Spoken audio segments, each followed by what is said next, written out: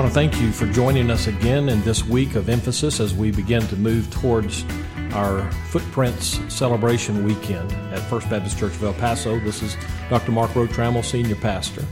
And on the first day, we looked at the past and how on Friday night we're going to emphasize the footprints of the past of our church. Yesterday, we looked at the present and emphasizing the current footprint. But there's a couple of things that grow out of that for churches. If we're not careful, we find it easy to get stuck in the past. We look for the way things used to be and try to recreate that, and that never works. Sometimes we can get stuck in the present because we are consumed with the day-to-day functioning, and that doesn't help us in either. It's not that we can't do either one of those. We really need both the past and the present. But ultimately, we have to be looking forward. We must always look ahead. And so as a church, we're going to emphasize the forward look and anticipate something of the footprint that our church will leave as we go forward.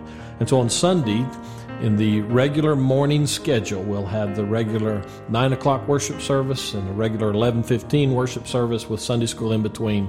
But in those two services, Dr. Price is going to take us through some of the principles of vision and of direction in a church. This is one of the places that Dr. Price was one of my professors during some of my formal education process, and I don't know that there's anybody better to take us through the principles of looking forward. And so as he does that on Sunday, then in the coming weeks, through the morning worship and other places, we'll begin to kind of flesh that out about where we're going to go.